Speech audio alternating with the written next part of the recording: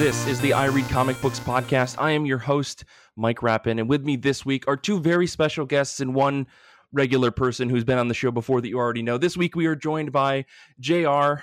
Hello. And Alex. Hello. From the Opinions May Vary podcast. Thank you so much for being on the show this week. I'm also joined by Nick White. Hey. But before we get into the show, I actually want to ask Alex and JR, could you tell us a little bit about yourselves and just a little bit about your podcast before we go into it in depth in the second half of the show? Yeah, absolutely. I mean, Opinions May Vary, OMV for short.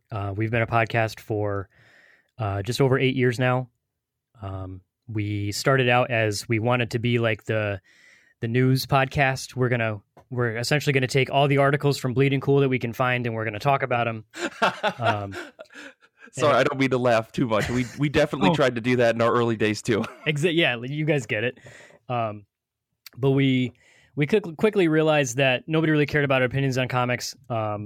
So we started leaning toward talking with creators and artists, and kind of it also blossomed into just kind of everything. Anything that we thought was neat, that we thought and we wanted more people to know about.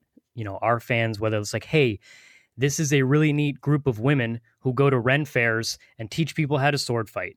And like, or this is a comic book artist who writes who draws one of the really raddest comics on the planet right now. So, you know, like anything that we think more people would benefit from knowing about, or just anyone who says yes to coming on. We rely heavily on the matter of, we can't do much, so we like to talk to people more talented and more creative than us. Sure. And we do that a lot. And yeah, like JR said, it's whoever will say yes. But we've never turned it ourselves, but I've had friends who say we're a show for the every nerd, because we'll do comic book content, we'll do video game content, we'll do cosplayers, we'll do artists and steampunk shows. So we cover a lot of different stuff. Yeah, I mean, I've combed through some of your backlog of episodes, and you guys cover a lot. Like, I thought that sometimes, you know, just comics is a lot. You guys go like 150% beyond that. That's incredible. I don't know how you manage all of it. I have so many questions about just how you stay sane with a show this big, especially for 8 years. Like, that's super impressive. But you know what? Let's actually get into the thing that you mentioned for just a moment. Let's talk about comic books really quick. I'm excited because I need to know, and I have to legally ask, how have you been and how have comic books been? So let me just toss it over to you, JR. It's been a weird time.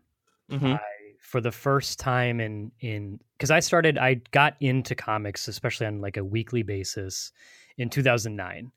So I'm still kind of new compared to a lot of my friends when it comes to comics and comic collecting and reading and all that stuff. But for the first time since I really got into it, you know, there was that 4 or 5 month period where I didn't read anything because pandemic. I couldn't get to my shop. I was, you know, staying away, socially distancing and all that stuff, up until I believe it was July when I've started going back and getting my books.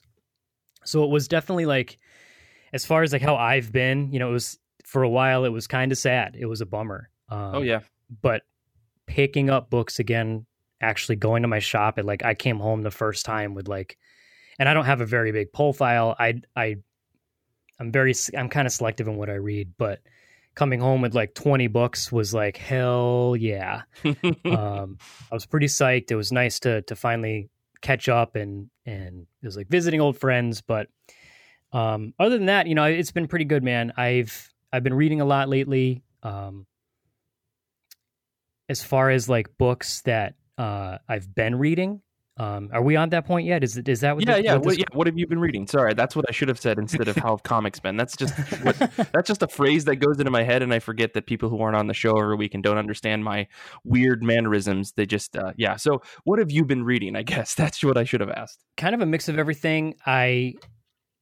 I used to be like a strict DC guy. It was all about DC comics. I love DC. I have DC characters tattooed into my skin. You know, I love DC, but I've really been gravitating toward a lot of Image books lately. I really like the independent stuff. Specifically, I very much enjoy Wonder Woman. That's not even independent. That's DC. But I got stuck on the fact that it's by Daniel Warren Johnson, who did the Yeah, so I've already messed it up, but I really love Wonder Woman Dead Earth, which I guess I kind of like, it feels like an independent book to me in a way. Yeah, Maybe definitely. that's why I went with it. I'm just going to keep making excuses until one sounds right. But I really enjoyed that book. We had the opportunity to speak with Dana Warren Johnson a couple weeks ago, and he is without a doubt one of the most kind and just humble, down-to-earth dudes we've ever talked with. That was rad, and I really enjoyed the book because it's a great story, but it's also over the top. I don't know if you've been reading it at all, but it's kind of bonkers. It's almost like, how are they letting him get away with doing this stuff? Yeah. Other than that, I've been reading Big Girls by Jason Howard. It's his new Image book, which Jason Howard, really enjoy his work. I had the chance to talk with him a couple years ago at New York Comic Con. Just really cool guy. So when I saw that he was coming out with his own book, he's writing it, he's drawing it, he's doing everything on it. I was pretty psyched. The premise is pretty neat. It's just a fun book for me.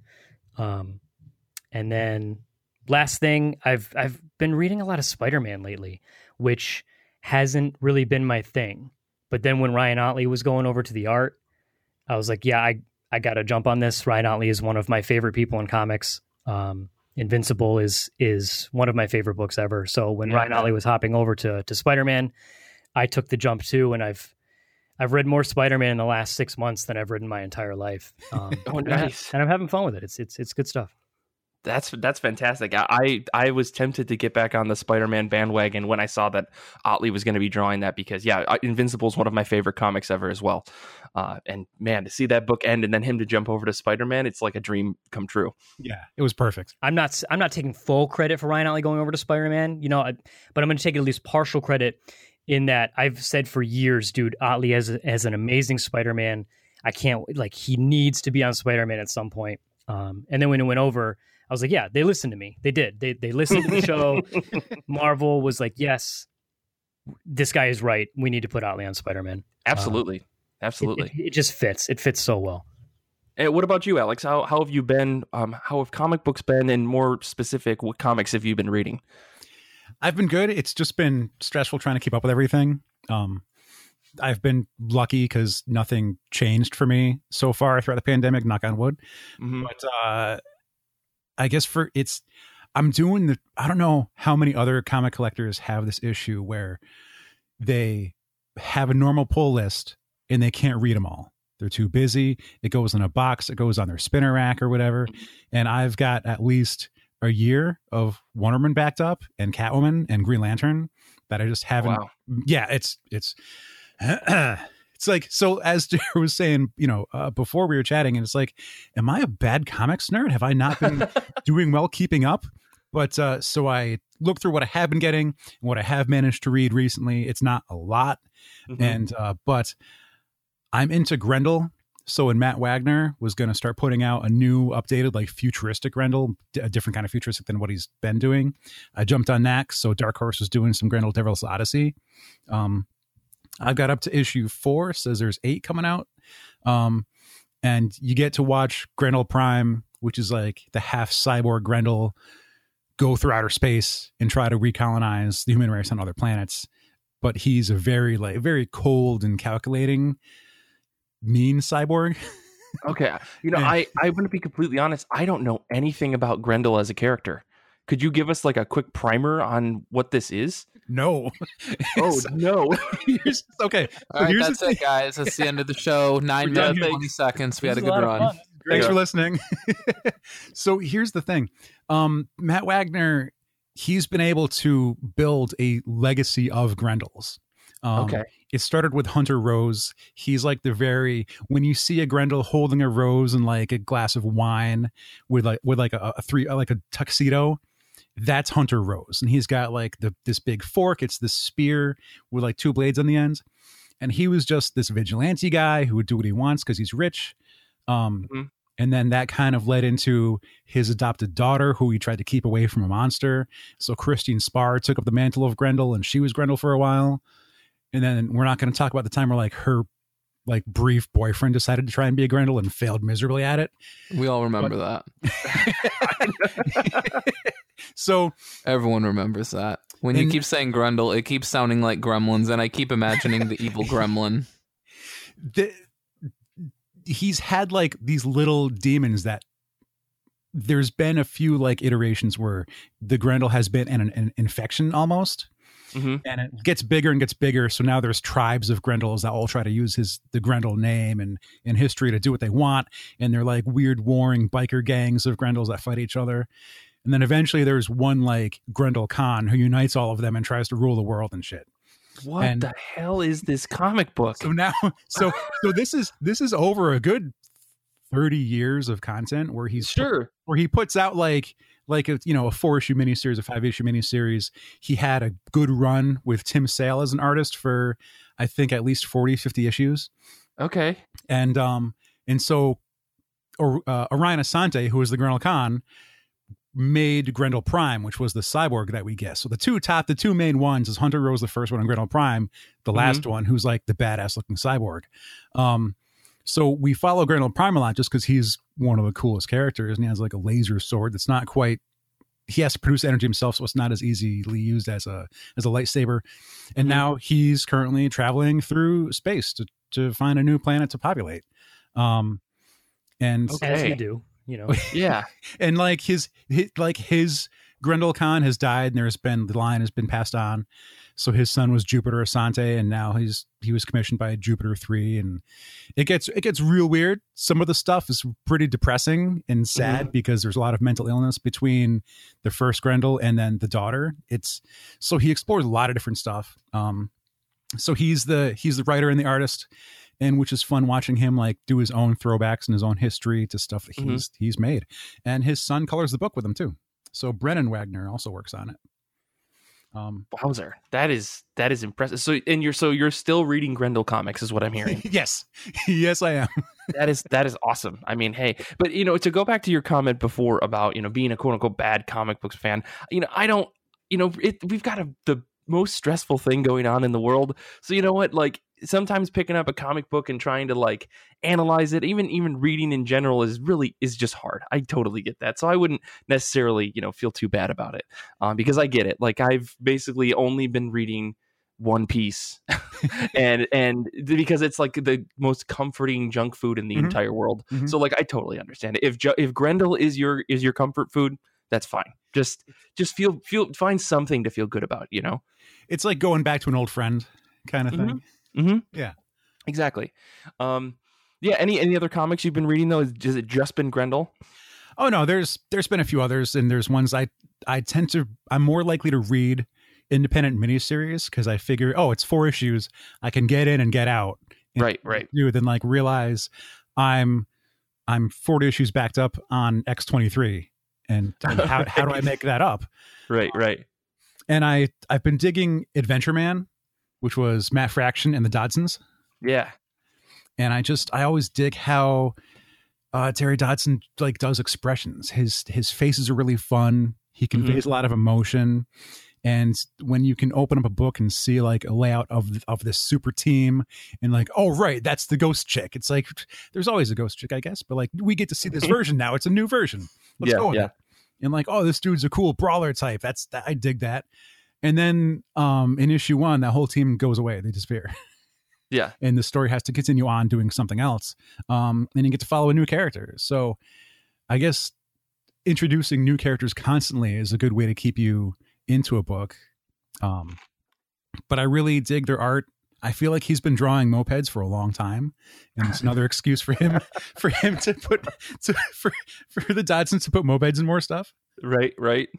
But yeah, I've been really digging Adventure Man. I'm excited to look into where that goes from here. Very cool. Well, Nick, what about you? How have you been? What kind of comics you've been reading? For me, it's definitely going to be something that like people on the Discord have heard about recently, which is my whole like, subscriptions. Are you taking advantage of all of the viewing things you've subscribed to and all of the, buffet style, all you can eat kind of arrangements. And so with me, that's kind of been me revisiting my subscription to CU and saying like, am I making the most of this? As everybody says, well, if you read, the equivalent of 1 trade per month, it's basically paying for itself. That's what I say.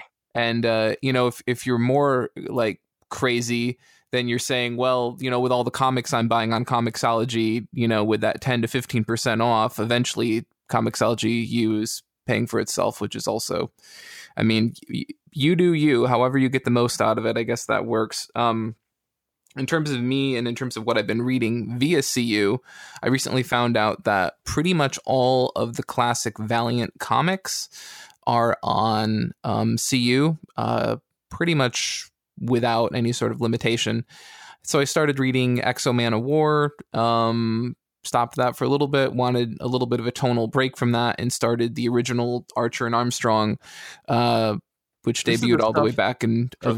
Sorry, go ahead. I was gonna say, this is from the 90s, right? Sorry, that's literally what you were about to say. Sorry. Yeah. This is a blast from the past, going all the way back to June of 1992, and for better or worse, it has a lot of 90s trappings.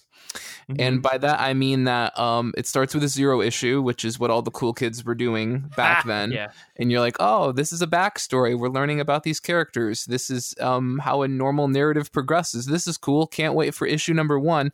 Issue number 1 rolls around and it goes, hey, cool. This is part of the Valiant Unity mega event. It's a 19-issue series. Welcome to issue 3. And I'm like, but the cover says it's Archer and Armstrong number 1. And it's like, yeah, it's also Unity number 3. Have fun. And I'm like, what? This is why Valiant died in the 90s. This is why Acclaim was like, I want a piece of this.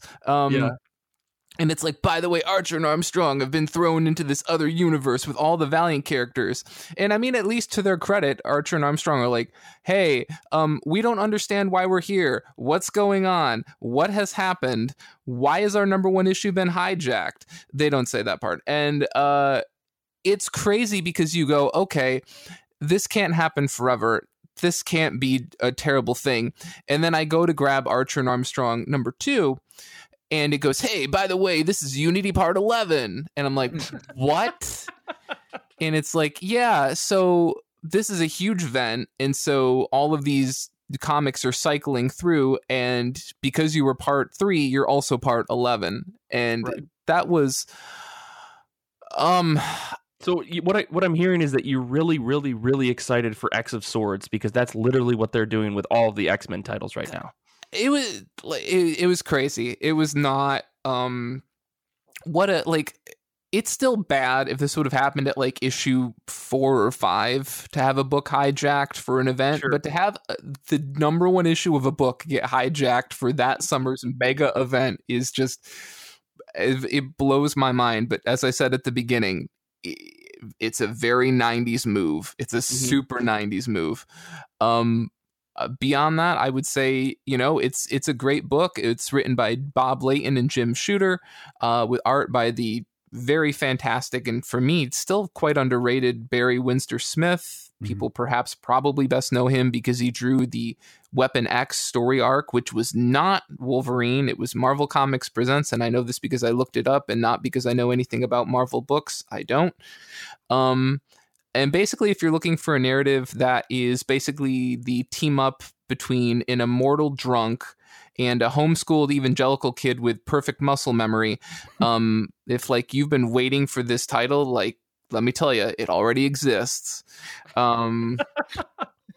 It's interesting because reading this shows that when Fred Van Lente and I think Clayton Henry rebooted this book for Valiant in 2012, they didn't change too much. And I think what's more disturbing, or again, maybe a very 90s element, right, is that the 90s version is actually a heck of a lot darker. Like, Archer's parents are like evangelical televangelist kind of preachers who have been using their position to like kidnap and murder some of their constituents. And Archer walks in on this and they're like, all right, we got to kill our son. That's how this works. And so they leave him in the house and they burn it to the ground. And he survives and goes on this globe-trotting, very Bruce Wayne, I need to go around the world. I mean, quite literally, it's Bruce Wayne in the sense that I need to go travel to faraway lands and have people teach me martial arts. Literally, that happens. Right. And then he comes back and teams up with this guy, and there's this conspiracy organization called the Sect. It's a lot of fun. It's very well drawn. The only thing I miss about 90s books is that I don't get my 90s comic ads in them. And that means I don't get my 90s Nintendo ads, which if anyone ever made a coffee table book of like 80s and 90s Nintendo advertisements, I would buy that in a heartbeat. I'd buy that like right now.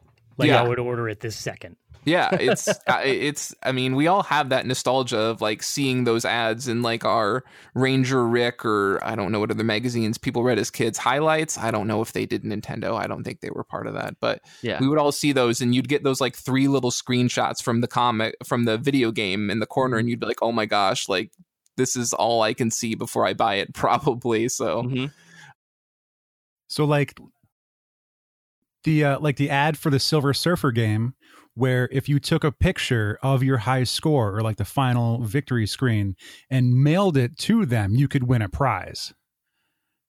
Yeah, isn't it wild to think back on things like that, like back before like nobody could fake that in like 2 seconds?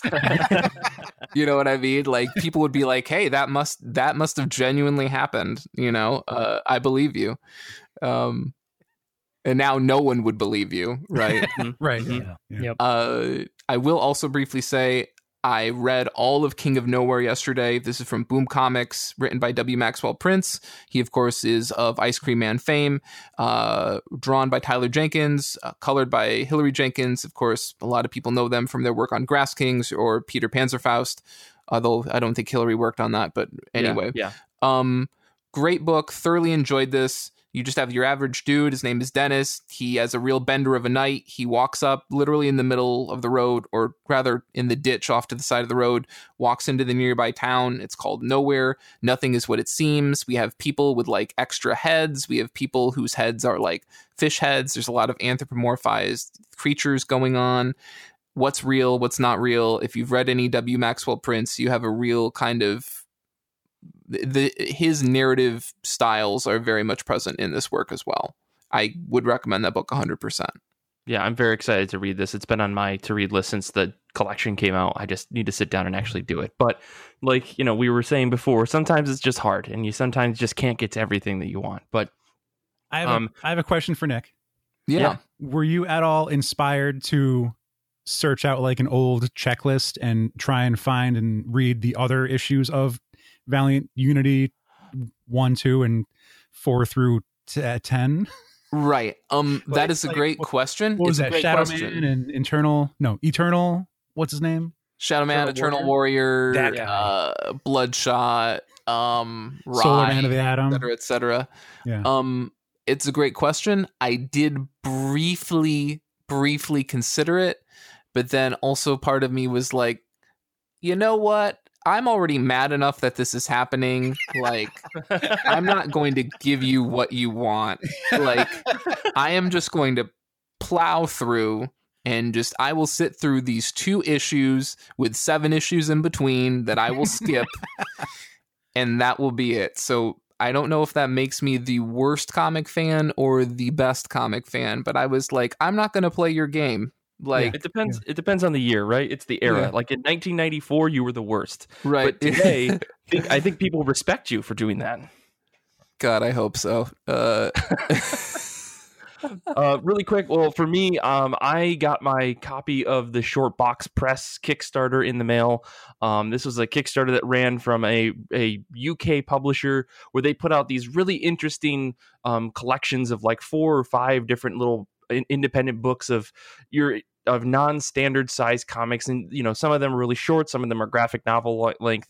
It depends on the box and who's working on each one. And so I got mine in the mail with a couple different books, but the 2 I sat down to read, I'm gonna only just talk about one because I didn't really care for the other. I read Dead End Jobs for Ghosts. This is by Aminder Dhaliwal, And this is basically asking the question, what if someone found a way to harness the power of ghosts, but in a productive way? Because what if it turns out all those automated tasks that you take for granted, like car washing machines, your Roomba, automated cars, maybe, what if they were actually just controlled by ghosts who wanted to help? And those ghosts could, earn money, and then the money that they earn would get sent to their living descendants and family and stuff like that. That's kind of the story. There's some intertwined kind of mixing of like people who have died, kind of understanding like or battling, I guess, with their value in their living life versus their dead life, and trying to do the right thing by working these ghost jobs. And it asks the question, and kind of comments on the idea of how people place value on themselves solely based on the work that they do and their job. And how some jobs are more respectful than others in society, and questioning that whole idea of like really harsh capitalism, I guess. For a short little book, I mean, honestly, I don't think it was more than like 50 or 60 pages. They managed to cover a lot of like ground with it. So if you're interested, I mean, you can go to shortbox.co.uk and pick this up. But man, this is a really cool little book, and there's like 4 or 5 others to read from this Shortbox press that I got, which I'm very excited about, because I don't know, indie books are really interesting. The other book that I'll talk about really quickly is I read High Level #1. This is by Rob Sheridan, with art by Barnaby Bagenda and inks and colors by Romulo. I'm butchering this. I'm sorry. Romulo Farado Jr. I'm sorry. So the idea of this comic is, what if the world was garbage and everyone was scraping to survive, and it was the future, and you had a chance to ascend to a better life from a lottery, but in doing so, you're never seen again. Yeah, it's kind of not an original concept. Happening now. Yeah, like it's a book that came out last year, in like, I want to say the early part of the year. It's only a 6-issue series. I think it was meant to be ongoing, and then it ended in September, so I don't think it had the numbers to keep going. And yeah, it's not an original concept. I think you can see some stuff kind of being pulled from Lazarus is the first book I think of, but again, I don't even think Lazarus is original in the idea of people ascending up into higher society and stuff from a lower class. But what drew me to this book was the art. It was beautiful. It reminds me of like Fico Asio from No One Left to Fight, or Benjamin Percy from the Autumnlands Tooth and Claw. Like, it's really beautiful coloring and style, and like there's so much detail in the art from like a painterly perspective. I wouldn't say it's super detailed art, but it is very beautiful art. Yeah, I read his work on Omega Men, Mike. I'm not sure. I didn't look into what other stuff they've done. But yeah, I read this book, and I don't know if I'm going to keep going. Maybe I'll pick up the rest of the issues in a sale or something like that. But I wasn't super drawn to it. But it was an interesting looking book, and I think that like that deserves a shout out. So that's why I wanted to mention it real quick. But yeah, let's we're running super long because I just love talking about comic books, and I'm glad that you guys do too. But let's jump into comic books that are coming out very soon. New comics are dropping on September 30th, 2020. Let's talk about what we're excited for. I'm going to pitch over to Alex. What are you excited for, either this upcoming week or in future weeks? So Juggernaut #1 just came out, and yeah, I've always been a sucker for bad guys who maybe want to take a turn and try and be better, but can't really get there. And they're always just viewed as always being the guy who smashes and is evil. So after reading #1, like he was on a Thunderbolts, and he had his own like single issue with the other X-villains with the, what was that called? Black, just Juggernaut Black and Mystique Black, I believe, which was last year at least. So I'm excited for more Juggernaut, for some more smashing. Looks like he might take on the Hulk. I don't know how, because I haven't been keeping up on the Hulk. But who knows? Marvel just does whatever they want with all their characters. But well, if you want to get caught up on the Hulk, I would recommend reading L. Ewing's Immortal Hulk. It's probably the best Hulk book I've ever read in my entire life. Really? Okay. Yeah, I mean, especially if you're into like, I mean, maybe you're not into this, but it's an interesting take on Hulk, because it's like body horror meets really interesting storytelling. Right. And it's all about the Hulk and going through his history and trying to basically make logical sense of all of it. It's very impressive. Because I saw like a news panel briefly where it's like, oh yeah, maybe something happened to Hulk again and it's terrible. And She-Hulk is a harpy now, or red She-Hulk. Betsy Ross is a evil harpy person, and that's we're just going to keep going with that. Okay. Yeah, I mean, and it gets covered in Immortal Hulk. So, I mean, if you're interested, that book has got all the answers for you, I think. Huh. Yeah, so I'm into Juggernaut. I want more Sidorak Stone and smashing and his new armor and give that to me. That's what I'll take. Very cool. Very cool. What about you, JR? There's a couple books that I'm pretty psyched for coming out this week. The second volume of Batman 3 Jokers with Geoff Johns and Jason Fabok. I am a sucker for Jason Fabok's art. Ever since the first time I saw him was on Detective Comics when John Layman was writing it. And I was like, who is this? I need more of him. Put him in my face. And I've been trying to buy pretty much like when he was on Justice League, loved it, which I believe was also with Geoff Johns. I'm also a big fan of Geoff Johns' work. I mean, there's been a lot of stories lately in regard to Geoff Johns and the Justice League movie, which is kind of a bummer, but I'm trying not to draw too many conclusions until everything is kind of done with that. But I enjoy his comics. 3 Jokers, the first volume was fun. It was a fun read, as I guess as fun as a sociopathic murderer can be. But but I really enjoy, mainly it's for Jason's art, just because I'm such a big fan of his, and the teasing and the build up and the hype that there's been around the book was a lot of fun. Like Jason's been posting on his Instagram for what feels like a couple years, like just posting teasers and snippets of, 3 Jokers coming out, blah, blah, blah. Now it's finally happening. So the second issue comes out on Wednesday. I'm pretty psyched for that. And the other one that I had was Chew number 3, John Layman and Dan Boltwood. I hope I'm pronouncing that correctly. Anyone who listened to the first couple years of our show, I never shut up about Chew ever. It was my favorite book. I loved it. It was like one of the first books that, like, when I first started reading comics, it was like a number one and there was a lot of hype around it. And I was like, I want to read this. And it would turn into like my favorite thing. Big fan of that book. Absolutely love it. So when the Chuniverse, if you want to call it that. All right, that's it. We're done. Yeah, that's the end of the show. Thank you so much, guys, for being on. We have a really strict pun rule policy on this show. Oh, it's too bad. One strike. It's literally it's one strike. And that's it. There's zero tolerance. I mean, it makes sense. I don't blame you. I'm pretty mad at myself for it. Yeah. I'm when it was announced that more Chew was going to be happening, I was pretty psyched. Layman has been kind of writing a lot of Chew stuff into his other books, like Outer Darkness had like the Chew crossover. Best Layman book, dude, right? Yeah. And then Image just nixes it out of nowhere. Like, it's Skybound. Oh man, we're going to talk about this in the break. Yeah. Yeah, I was super bummed because I'm a John Layman fanboy ever since Chew, so I've been reading almost everything he's been putting out. But Outer Darkness, even putting aside the fact that I just read his stuff because I like him, that book was so good. I loved Outer Darkness. But when they were like, yo, Chew's coming back, I was psyched. It's a fun book. I obviously miss Rob Guillory on the art, but Rob's doing his own thing on Farmhand, which again, another amazing book I really enjoy. But I was pretty psyched. So the third issue comes out. It follows Tony Chew's sister, I believe. And it's just more of that universe with the ridiculous powers and the abilities. And it's a fun book. I dig it. And I'm psyched for it. I'm excited. Yeah. I love this book. I haven't read the second issue yet, but I've read the first one and it's such a blast. Saffron Chew, which I just love the jokes in that book. Man, that book is fantastic. Nick, what are you excited for this upcoming week?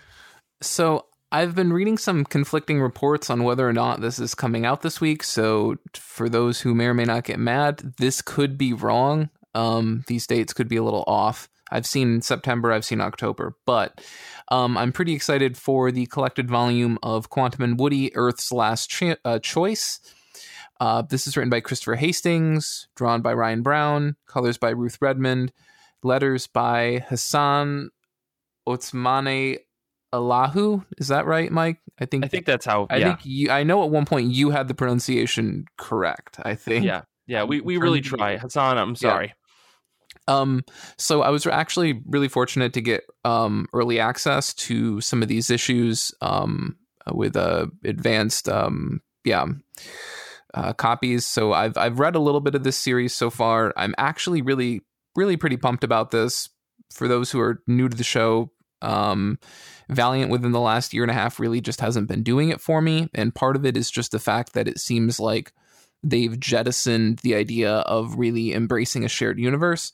I won't fall down that rabbit hole this week. I already did it like 2 weeks ago, so we'll leave that right there. Mm-hmm. I really was mainly willing to give this book a try just on the premise of Ryan Brown on art. For those who aren't aware, Brown, of course, has worked on everything from Bedlam to Manhattan Projects to Bebop and Rocksteady, Destroy Everything, perhaps probably best known for co-creating Curse Words with Charles Soule over at Image. I really like his work because there's this sort of like crazy energy that permeates all of it, and he doesn't always draw the most beautiful things, but he definitely draws some of the most deranged shit I've ever seen. So I was really willing to try it based on that, but I think what actually surprised me is that the narrative is actually pretty good. I was shocked to see that Christopher Hastings basically took where Elliot Rahal left the characters, I think towards the end of 2018, and actually kind of like took on that narrative canon baggage and kind of built the book on top of that. And I really thought that with everything going on with Valiant right now, that Valiant would not be that interested in doing this. And B, just in terms of being Quantum and Woody, most of the time, whenever this book gets a new miniseries or whatever, people are like, Quantum and Woody, they're kind of funny and they make jokes and there's no real need for like a narrative through line. So the fact that he actually kind of picked up on the fact that the two of them are now like wanted criminals because they were deemed not really suitable to like join Unity and were just basically a danger to themselves and everyone else, and then they tried to murder them. Right. Minor spoilers for a miniseries from 2 years ago. I was really shocked to see him pick up on that and tell a really interesting kind of conspiracy theory narrative that really has great cliffhangers and builds from issue to issue. So this was just a real pleasant surprise. And and again, Christopher Hastings, for those who don't know, probably maybe best known for doing Dr. McNinja, but then also if you're a Marvel fan, and again, I've probably read like 7 Marvel books in the last 5 years. But if you're a Marvel fan, then you probably know him from Gwenpool and also a lot of Deadpool work. So, and of course, he did that with editor Heather Antos over at Marvel, and now that she's over at Valiant, it makes sense that he's now working with her again, doing another funny book. So, yeah, that guy's got a pretty good sense of humor. If I may, please do. He's gonna do it. He's gonna do it. I was debating doing it myself. We talked to Chris on episode 245 in 2016 because our friend Joe was a huge fan of Dr. McNinja, and he got us into Dr. McNinja, and I bought, I think Dark Horse was putting out like collected volumes of that too. Right. And so we had him on with our good friend Joe to chat him up and talk about his work from also Dr. McNinja, but also his Deadpool stuff. And he was a lot of fun. He's really cool. That's fantastic. Well, enough plugs of your show. Really quick. The book that I'm excited for this week is Department of Truth #1. This is by James Tynion IV with art by Martin Simmons. And the basic premise of this book, I don't really know anything other than like the cover has JFK with like eyes crossed out on it on the cover. But the question that it asks is, what if all conspiracies were true? How does one cope with that? And who's been covering them up all these years? The Department of Truth. And this seems really fucking weird. So I'm going to check it out and see if Tynion can deliver on something that seems to be the most absurd thing in the world. Like the synopsis mentions like, what if flat earth was true and there are lizard people and there are this and there and that. And it's like, okay, man, I don't know how you're going to capture all of the insanity of modern conspiracies in one go, but let's see what happens. So I'm going to check that out this week. I don't know if you guys have seen this book at all, but James Tynion sometimes goes out really far on a limb, and sometimes it doesn't break. So I'm really excited to check it out. It sounds stressful. Yeah, also that. But yeah, you know what? We're going to actually take a quick break, and when we come back, we're going to talk to JR and Alex about their show, as well as more comic stuff and interviewing and all that stuff. So we'll be back in just a minute.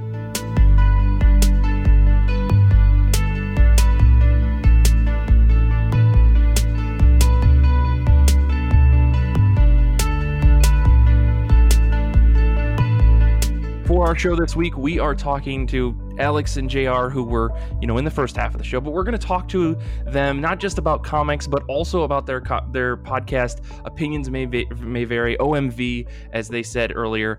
And really, I just want to know, just to get things started, Alex, JR, whoever wants to jump in, how did this podcast come about? You guys said that you've had a bunch of different comic guests, but you've also talked to a lot of other people.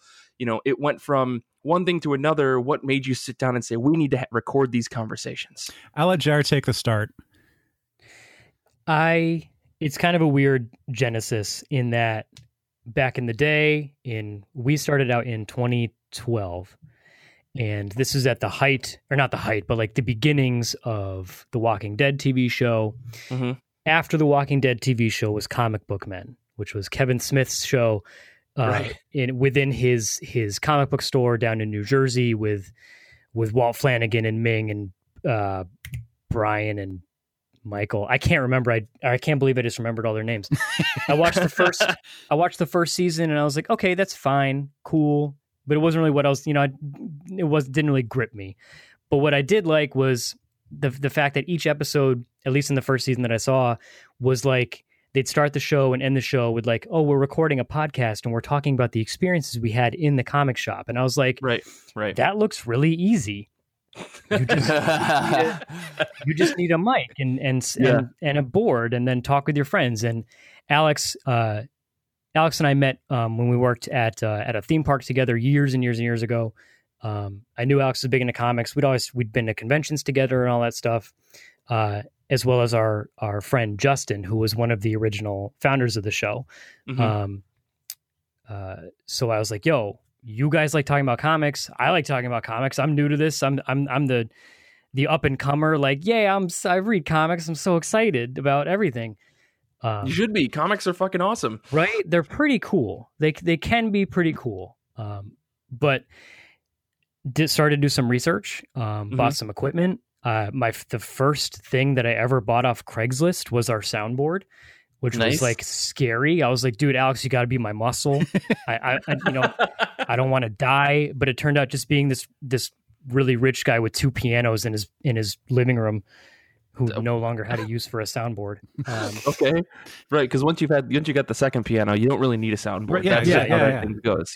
You've outlived the usefulness of the soundboard. But yeah, and we started out just like especially with the name like Opinions May Vary, like, oh, we're gonna be like that show.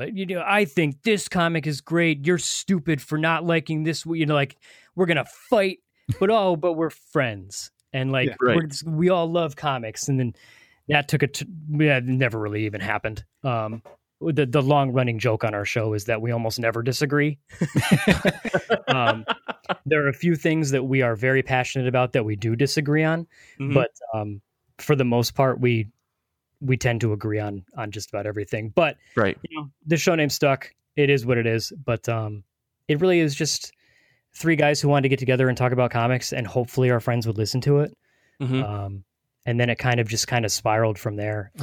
Justin eventually ended up leaving the show, so we had to fill the void because Alex and I are just not interested in, alone. But so we filled it with guests and interesting people who do interesting things. We would try to do like weekly topics and do, okay, what's your favorite weapon in comic books? What's the best death in comic books? What's the best? And we would all, pick something, and that would take up maybe a third of the show. And then we're kind of struggling to fill an hour. But thankfully, as Jared, I believe he was about to get into, we had a host of friends who were willing to help us out and give us their time. And that happened a lot, where we would beg Joe and Brett and Colin for their time, and John and Will would come on too. Anyway, it got to a point where we realized like we need to do some more. And we started looking outside of, just our local friends. We started asking people we might meet at a convention, or we had a lot of cosplayers on for a while because that's who would say yes. Right. We only got under 50 episodes to your show, and you can't really go to Jim Lee and be like, hey, do my show. He's not going to answer your email. Man, I don't know. I've seen podcasts just out of the gate, like 3 episodes in, big, huge name in comics. So I don't know. I think anything's possible. One of the things we would stick to is getting organizers, or if we can't get the face, we'll get the people who work for them or work with them. Okay. So if we can't get Eric Canetti, we get Jason Schachter, who's his art rep. And he runs Essential Sequential. If you've been to any convention, the purple banners, it's Jason's the guy. And so we talked to him, and he gets, he's got stories about commissions and people that demand signatures for free, and dealing with so many artists and how many shows he has to book. And now he's telling us about different conventions. And we're like, no, tell me more about Emerald City Comic, stuff like that.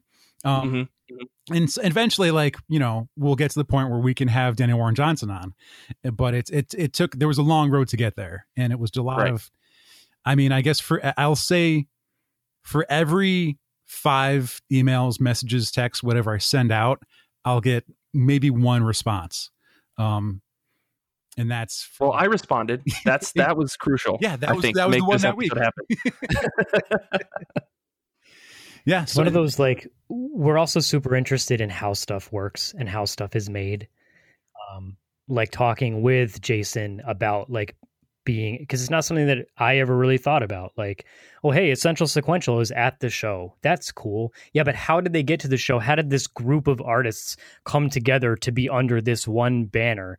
The logistics and stuff. While we might be shooting ourselves in the foot sometimes because it might not be the most engaging content that the masses are looking for, but we find that stuff fascinating.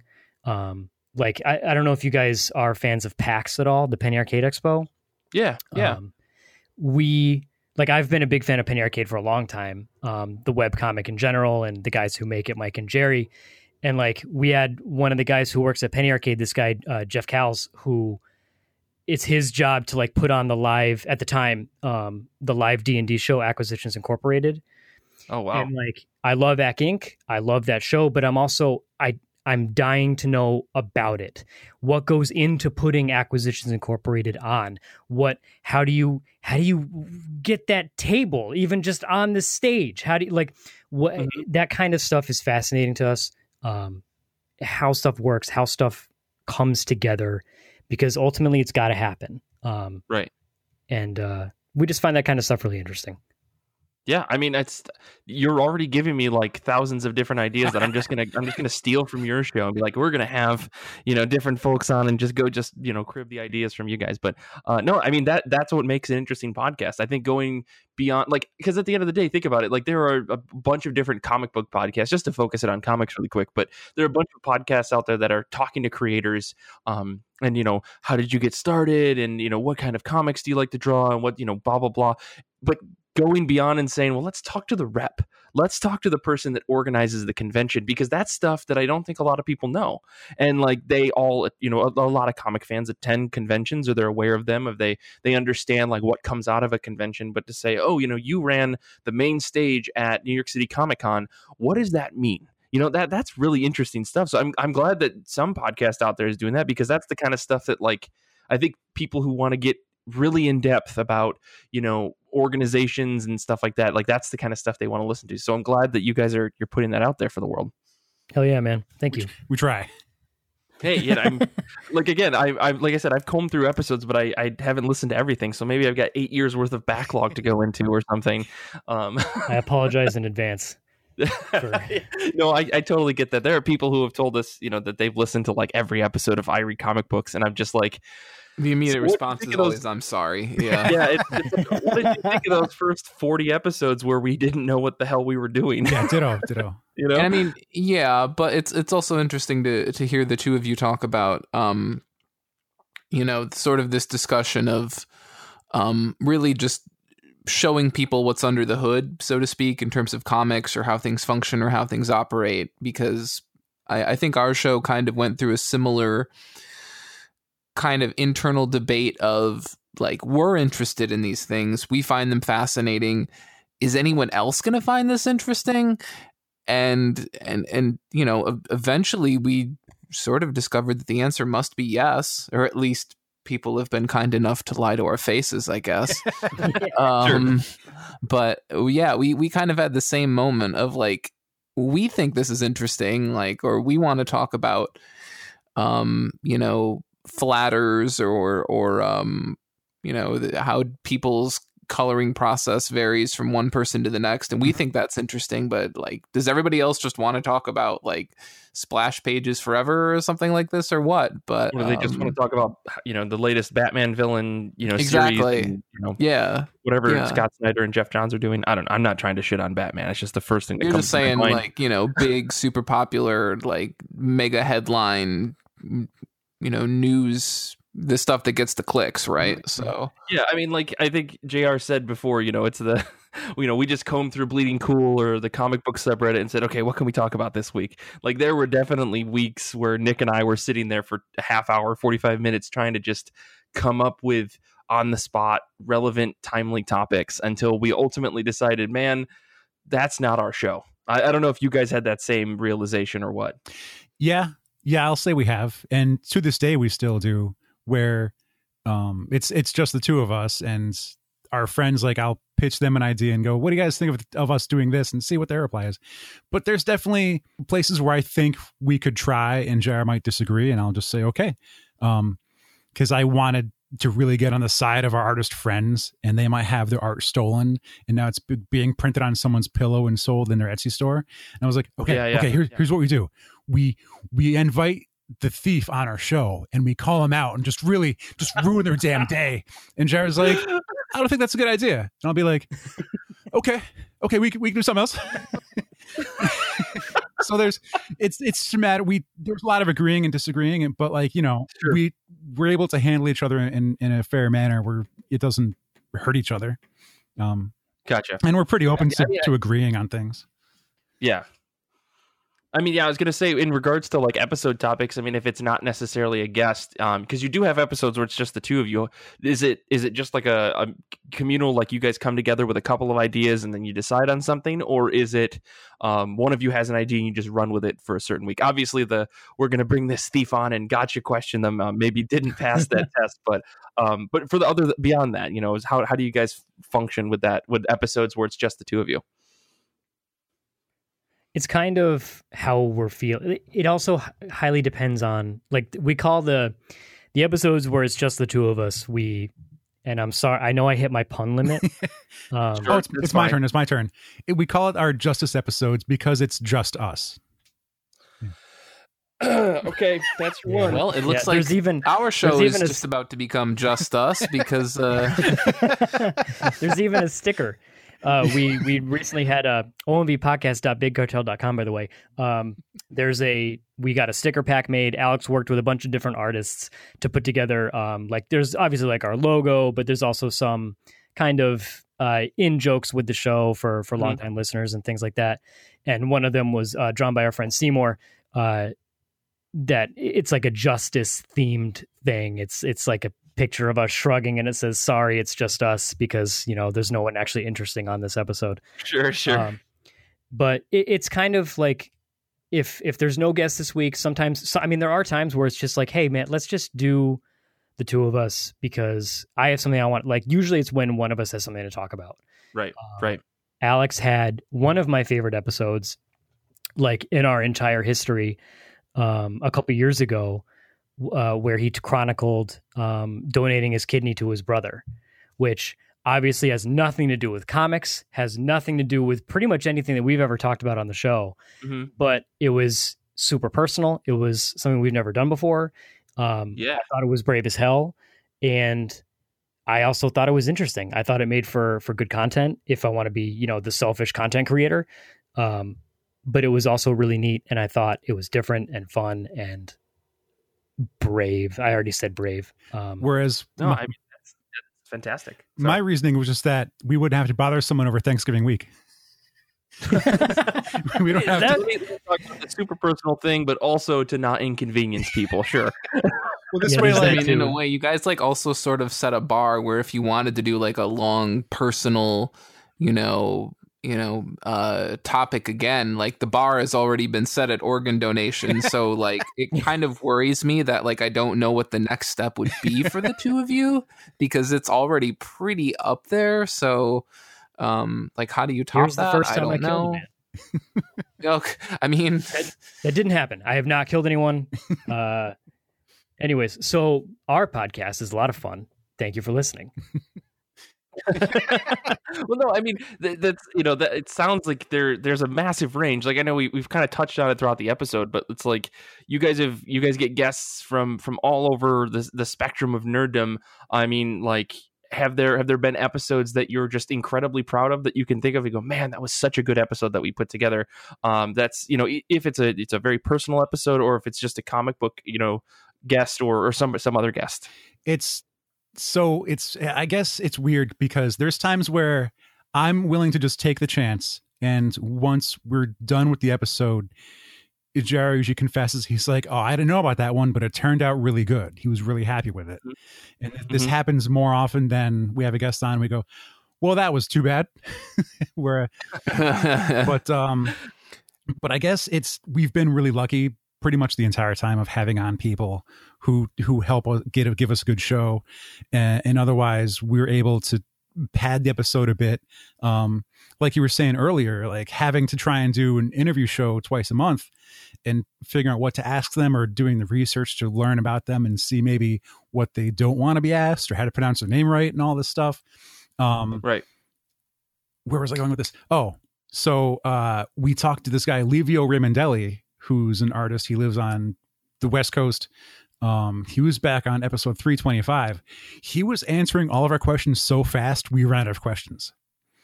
And it's the kind of thing where like we were doing our regular bunch and our, what we would have. And he's just, there's no really story behind it. It's the simple answer. He's giving a good answer. There's just no thought behind it. He already has it. It's loaded, it's chambered, and he's firing them. And like, I'm just like, whoa, what do I do? And I ended up started asking like Star Trek questions and shit, and just to fill time it's before we could get like something else down. But it's been good. I guess it comes down to our favorite guests, which for me was 206. That was Jar Help. Larry Houston. Larry Houston was the art director for the X-Men cartoon in the 90s, the X-Men animated series. Whoa. So he's responsible for how all the characters look, for a lot of how the story went, because he loved comics. He also storyboarded the Spider-Man cartoon before that, like in the 80s, 70s, I believe. Just such a nice guy. So super cool. And I just happened upon his comment on a YouTube post. And I was like, is this really the guy? How do I confirm this is the right guy? And I looked into it and I was like, I want to talk to this guy because he like made my comic book childhood, basically watching this X-Men cartoon. And it was really, he also art directed the intro to the G.I. Joe movie, the cartoon movie. So that whole sequence with like the Cobra ship over the Statue of Liberty, that was all him. That was all Larry. And just like everything he was saying it was beautiful. It was gorgeous. That's our favorite episode to date. But we managed to find the right guest and he said yes. I guess I can't really think of anything where we made it good. we rely on our guests to make the show good for us, and we're just lucky to be there. Yeah, I mean, I totally understand that. Go ahead. I was kind of just going to mirror what Alex was saying.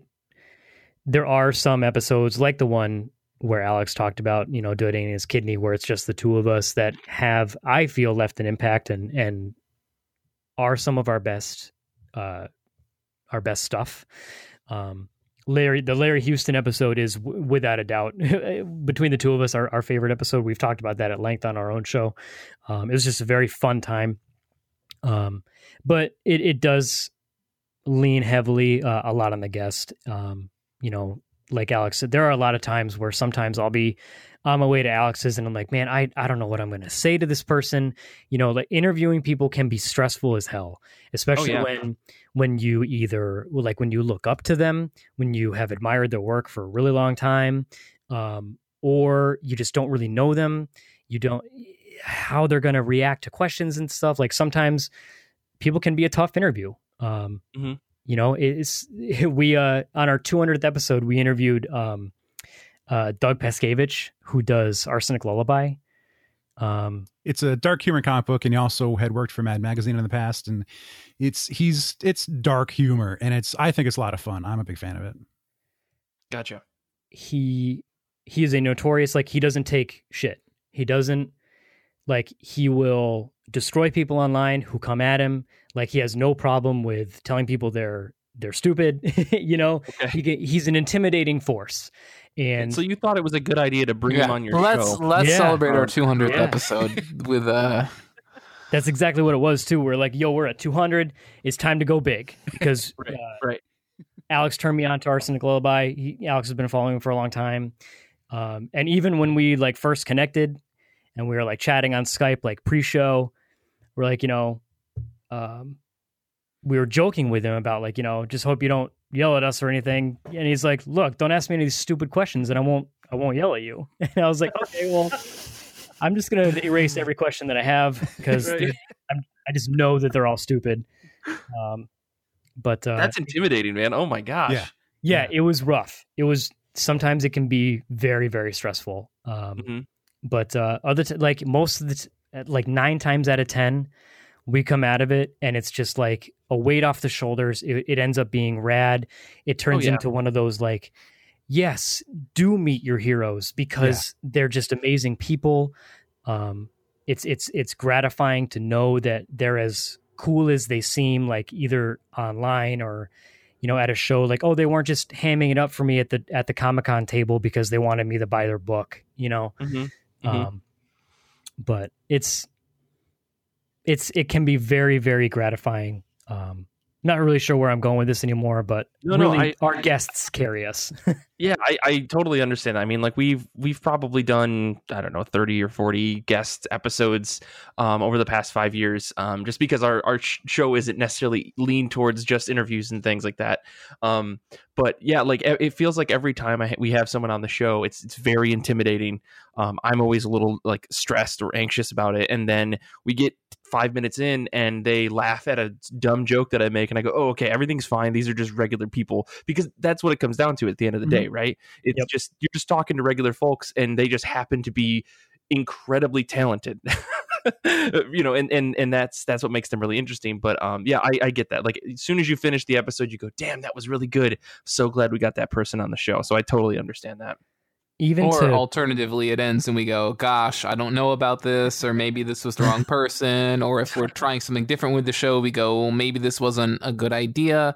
And then, of course, we only have that happen. Well, look, just hold on. I'm gonna bring this back around, but I don't blame you for thinking I won't. You know, but then we put the episode out and people really love it, or there's, you know, great reception. And I think that's always been kind of one of the fascinating things with our show. And you can tell me if it's true with yours as well. It's just sometimes we honestly just don't know how people are going to receive something until we just put it out. And sometimes we just get totally surprised by the sorts of episodes or topics or guests that people really enjoyed. And we thought, well, you know, maybe we didn't think it was going to kick off, you know, in the same way. I'm jealous because we don't see a lot of feedback. Like we put the episode out, we watch our downloads, like kind of happen sometimes. And we'll get like a close friend be like, oh, that was a good episode. It's like, thank you, Brett. You listen every week and you're our best friend and you come hang out with us and play D&D with us. But like, I can't trust your opinion because you're a friend. Like, well, Mike is a real data nerd, which means that like we've been sending out Google surveys to people for years now. Yeah. And that's always been really interesting to see the feedback.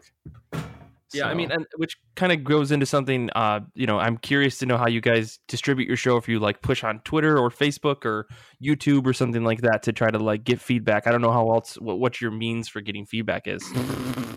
And we're getting way in the weeds of podcasting stuff. So thank you if you haven't turned the episode off. I'm just curious. One of Alex and mine, so whatever the proper grammar is, one of our biggest faults is the fact that we are terrible at self-promotion. We're both like, it's tough. I don't know if it's tough. Yeah, it's not an easy thing to do. Right. And like, I don't know if you just chalk it up to like secondhand embarrassment, or like I just feel bad pushing this stuff on my friends. Like, they have something better to do. If you want to listen to it, you can. But honestly, like, if you're busy, don't worry about it. Like, if you got something else to do that. If you don't have something else to do, find something, then decide whether or not that's worth doing, and then maybe listen to the show. Yeah, I get it. I get it. The term of shameless self-promotion, and we just look at it and go, yeah, but I got a lot of shame, so... If you don't have a family reunion going on this weekend, assemble one yourself, and sure. If you're the only attendee, go ahead and But I mean, the only reason I ask is, for a show that's been running for, 8 years, like I look at our show and I say, like, there's always room for growth. We can always get more listeners, even after we've got, 250 plus episodes. Like, someone might discover our show and then become like a diehard fan, and they'll, contribute on Patreon, or they'll join the Discord and talk with us, and they'll come to the Hangouts and all that stuff. Like, for some reason in my mind, there's always like another level of achievement that I can reach, because we're always aiming to be like Comic Book Club Live, or like any massive humongous podcast. As much as I don't want that pressure, for some reason I want to achieve that status of like audience. So I'm always trying to like push it, and then I get really tired out, or from just pushing things so hard, and like, and I feel that same level of like, man, I know that I'm pushing this, and all I'm doing is promoting my own thing.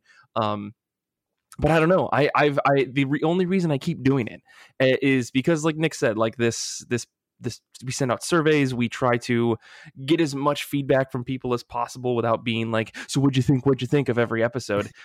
Right. And we've gotten, like, every once in a while we get a little bit of feedback saying, oh, I saw someone retweet your show. Or I saw someone like post it somewhere else, or you retweeted it, or blah, blah, blah. It was the first time I'd seen it. Like, I've been doing this show for 5 years. I promote like every single episode, like 4 times a week or something. And someone will be like, oh, this is the first time I saw it on your feed. And I'm like, how? It's all I tweet about. Those are always the most interesting moments, is when people come to us and say, I found your show via X. And like, after a couple of years, like, I think we had pretty much, as I think is true with a lot of shows, we start, you start to map out how most people are finding your show. Like, you have a good idea. And then, this feedback was just getting so interesting, because we started having people discovering our shows in ways that we hadn't thought about before. And again, as Mike said, this is like very in the weeds, but it's I don't know. I find this stuff fascinating. So that's kind of why I had reached out, because always looking for new listeners and wanting people to find your content and enjoy it and whatnot. And I was thinking, like, how much can we pitch our episode to people who don't listen to podcasts? Am I really going to be the one to convince them to start listening? So I figured, let's try and find some friends and make some friends, and then maybe we could try and cross promote. So I found your show, and I was listening to it quite a bit, and I was like, well, if there's a chance that we can talk to people who already listen to podcasts, then maybe they'll listen to more podcasts. And so so that I figure that's a good attempt. And on a likewise end, if OMV hasn't supplied as much comic content as our listeners want, or as they've gotten in past years, they could come to your show and get more comic book stuff than we've been putting out. Yeah, I mean, that's the hope. I hope that more people listen to our show. That's always the goal, right? But yeah, I mean, and vice versa, right? I mean, if folks want to know about like behind the scenes production stuff and like things just beyond comic book content, I mean, OMV is probably the place to go to. But yeah, it's wild. I don't know. We're way again in the weeds and down the rabbit hole, I guess. Like, so you've kept your show going for 8 years, And yeah, I guess the question I have about that is like, what's driving you still? You know, I mean, not to like be blunt or rude about it, but like every 2 weeks you guys are coming back together to keep your show going. What's got you still wanting to talk to each other after 8 years of podcasting? So for the longest time, you go ahead. We did it again. Quarantine recording, where Alex isn't directly in front of my face. For the longest time, there was a lot of pride involved. We started the show weekly, and we were doing it every single week, and we did that for 7 years straight, which is exhausting, but it's also, we could say we did it. Like, we've been putting out this show, like, and like we had a lot of people that we saw, like, I don't want to say competitors, but like people would come up and they'd say, we had this new thing too, check out our shit, and be like, oh, cool, great. And like, they've all kind of subsided. So it's like, oh yeah, we're outlasting them for whatever that means. It doesn't successful out of spite. Yeah. And it turned into a pride thing. Like, we've done this every single week for X amount of weeks. And it's just, we can say that we've done it. We've met some of the coolest people. We've had the opportunity, like, that we probably wouldn't have had a chance to meet had we not done the show. Or maybe we could meet them, but we talked to them for 5 minutes at their table at a Comic-Con, and then we have to bail because we're holding up the line. Mm-hmm. So it's afforded us this amazing opportunity to talk with some of the coolest people, and make new friends, such as this show. Like, one thing, even just doing research and looking into this episode, is right off the bat, I was like, okay, they're kind of just like us. Their format's just like us. They talk about similar things. They're just talking about comics, and it was just nice, So this show has afforded us an amazing opportunity to talk with a lot of unique, and just great people. Also, press passes. That's there we go. That's the real answer. Okay. Well, that's really interesting, because like, that's the thing that I think that keeps our show coming together. Is not to make this all about our show as well, but like, it's good to hear that, like, that idea of, like pride to say we've been doing this for this long is like enough reason to keep coming back and having interesting conversations. And I think that's like almost a testament to the dedication that you guys have to your show, that it's sure maybe out of pride and spite you guys are trying to keep the show going, but at the same time, it's not like you're going to continue to put the show out, but the quality is going to degrade, right? I imagine you're trying to keep your show at the same level of quality, if not better, by, bringing on more interesting guests, plus using that saying, hey, we've been around for 7 years. I can justify the whole, let's bring Jim Lee on the show now, kind of thing, like we were talking about before. So, I mean, that's fantastic. But I did also want to ask about comic conventions, because I'm curious to know what your favorite comic book convention is. But we can continue talking about why you keep making your show too. I'm just all over the place now. Yeah, I mean, I was just going to say, like, one of the contributing factors to switching over are like you mentioned, putting out good quality content, and that was one of the main reasons why we switched from weekly to biweekly. Or it really not even bi-weekly, it's kind of semi-monthly. We essentially put out 2 episodes a month. Mm-hmm. And it's just doing it on a weekly basis. There were times where we were either struggling to put a guest together, like schedules weren't lining up, we weren't getting many responses, or we just didn't have anything to talk about. So we would end up doing a Justice episode, but it would just be forced. It would just be like, what are we going to talk about? Like, we'd sit there sitting across from each other at our studio for like an hour and a half. Like, okay, I guess we could talk about this. One time we did a Justice episode where I opened up my box from CGC and we looked at my graded comics. Like that. That we actually. I mean, that's an unboxing episode. There's an unboxing. There's an audience for that. Yeah, that's definitely true. But like, rather than force content out just for the sake of putting content out, because we've done this every single week for, at the time it had been 7 years. It just wasn't. I felt like we were tired. It would give Alex an opportunity, which, okay, I'm gonna embarrass my co-host here. Perfect, because we haven't even talked about variant covers yet, and I haven't brought up the fact that I wanted to embarrass Nick on the episode. So go ahead. When we first started interviewing people, and going down the route that our show is kind of currently on. It was never really like decreed, like, okay, JR is going to handle the kind of logistics and uploading of the episodes and, you know, updating the blog and Twitter and all that. And meanwhile, Alex is going to scout for guests. He's going to contact people. But it just kind of fell that way. And for, I don't know how long we've been interviewing people for, maybe 6 years, 6.5, 7, I don't know. Week in and week out, Alex has been finding not only unique, but interesting, just enjoyable people to talk with. And the like 3 times that I've done it, and where I'm like, hey, I think I found someone to talk to, I'm hitting them up. It's exhausting. It's absolutely exhausting because like, it's a lot of like trying to get your language right to come off as like polite and professional, but also interesting. So they don't just delete your email right away. Like I cannot give Alex enough credit for the work that he puts into this show that, you know, we're not making any money off of it. We've never made a dime off of, like putting out this, like we do have like the stickers and stuff, but we're so in the red from hosting fees from the previous 7 years, you know, to make up that money is going to take a lot of stickers. But I cannot give Alex enough credit for the work that he puts into this show. And I don't know if I've really expressed that before. So I guess in a public setting where he has no choice but to accept it is the way to go. On a podcast that is not your own, no less. Exactly. But yeah, I guess that kind of, and switching over to the biweekly part also gave Alex kind of more breathing room to work with guests, figure out schedules, get everything kind of in line. It's not like, okay, so they said, yes, can you do tomorrow? Maybe like someone who's important and being like, how's tomorrow? Like, oh man, that's crazy. We scheduled this episode out like 3 months in advance. But yeah, it led to what we believe is an overall like more consistent quality product.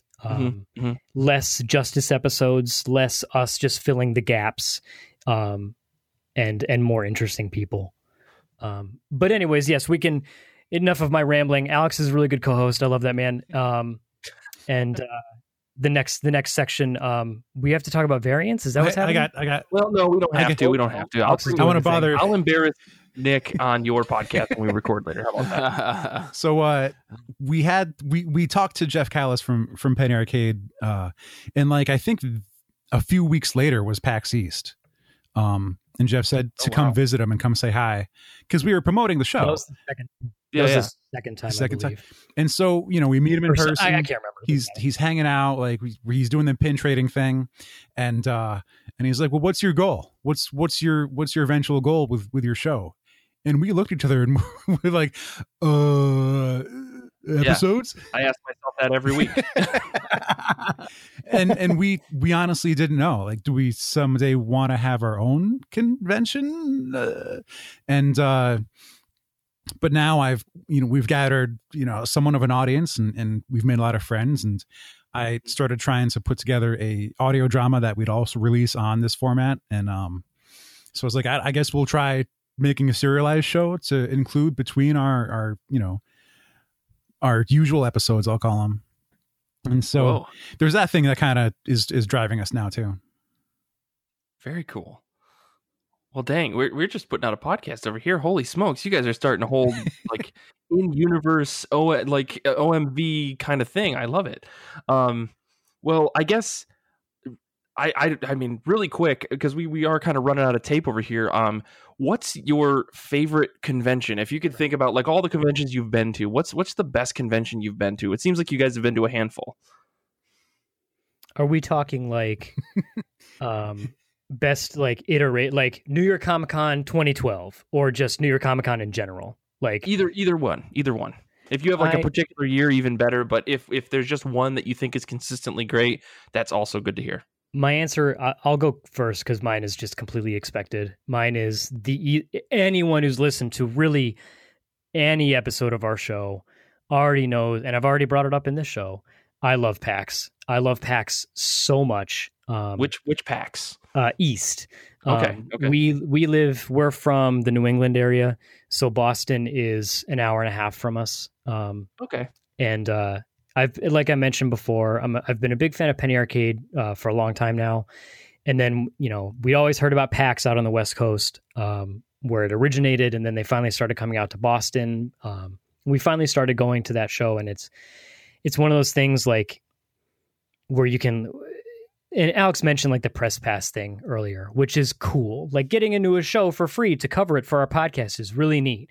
But right. getting into your favorite show, which is it's a big one. So like they don't just allow anyone, and them saying, yes, you are worthy of covering our show. We're going to give you a badge that says media. And then people are going to like, it's just really neat. It's gratifying. It makes it seem, like worth it. All the time and effort that you put into making a podcast. It's just absolutely. But also I just really love PAX. I love gaming. I love game. Like they have everything there, everything. Mm-hmm. There's tabletop. There's the big, AAA studios putting out the greatest games ever made. And then there's also just the indie stuff where it's like last year at PAX, because PAX East happened literally like 2 weeks before everything shut down this year. I bought a card game based on professional wrestling. Never thought I'd be into that, but here I am throwing money at these people. Right. But for me, it is PAX East. Gotcha. What about you, Alex? I got to stick to the solid 3-year clip that Boston Comic-Con was at the Seaport World Trade Center. It got out of a small basement. It got an actual hall. It got a big old convention center, and it was our favorite show. They didn't overdo it with celebs. It was an artist-based show. It was a comic books-based show. And then unfortunately they were bought out by Fan Expo. And now they're like a celebrity heavy show. And the table space and the aisle space for comics makers just shrunk and got cramped, shoved in a corner. And it's like, it's a sad thing that I believe happened to that show. They got bought out, and like the buyers thought they were just buying some convention and are abandoning the fan base that was already built in, that was already just massively contributing. And it was sad to see it go, but and that was like, we were tabling at that show. We would buy a table and sit next to people we don't deserve to be sitting next to. Right. Saying like, hey, listen to our podcast. But I'll say that Boston Comic-Con was great. Which doesn't exist anymore. I mean, if the world, somehow heals from everything that's happening, maybe I'll have to make my way up to Boston from New York. So that could be fun. Maybe we'll come see you guys. But yeah, I'm only curious because I've been to, a bunch of comic conventions in specific. I've been to PAX Unplugged, for the last 2 years, however long it's been running. Mm-hmm. And I've always enjoyed that. PAX Unplugged has blown my mind. But yeah, I think Emerald City is my go-to love of the world, because I went to that convention a couple of years back and it was magical from beginning to end, because it's an artist focused show for the most part, and it's wonderful. What about you, Nick? I don't know if you have any conventions that you love. Have you been to conventions other than C2E2? Gosh, I've been to like Grand Rapids Comic-Con, I think once or twice. Not a whole lot else. Obviously, I think we were starting to make a lot of plans to attend a lot of these things. Yeah, this year was going to be a big year for us. And those plans kind of had to butt heads with other large scale world issues. So yeah. Well, not to be to end the episode on a downer, but I think that's a good place to wrap up. I do want to. I'm excited to talk to more with you guys. I know we're going to record an episode to be on your feed in a little bit, but thank you so much for joining us on IRCB, because it's just great to talk to other podcasters that are kind of like in the same world. Like you said, JR, like we are very similar kind of podcast styles. So if you like our show, you should definitely go check out OMV. For the episodes I listen to, it's just like this show. It's a lot of fun. So for folks that are interested, where can they find the two of you on the internet? Where can they find your show? we're pretty much everywhere in terms of like the social media and all that. Our main website is omvpodcast.com. It's the most basic website you'll ever see, but you're able to listen to our episodes there. So please excuse the basicness. Eventually we will get around to having an actual good website, kind of like yours. But omvpodcast.com is the website. We are on Facebook. That's at Opinions May Vary. And Instagram is Opinions May Vary as well, all one word. YouTube and Twitter is at OMV Podcast as well. If you could follow and subscribe, that would be totally rad. And then on the Spotify and we find our stuff on random streaming services all the time that we haven't uploaded to. But yeah, the main one, Spotify, we just started getting our episodes on there because we decided to join, the 20th century. And merch can be found at omvpodcast.bigcartel.com. We have an enamel pin with our logo, and we have a sticker pack. It's really basic stuff, but it's a lot of fun. So if everyone could go like, follow, share, smash that like button. Am I right, fellas? Do you guys have a MySpace? I'll put a bunch of links in the show notes. I'm going to just completely ignore what Nick said. All right. Well, you had a shot. I'm not listening. I mean, Alex, JR, is there any other places they could find you, I guess, for your own personal stuff, or is it just the show? Just the show for me.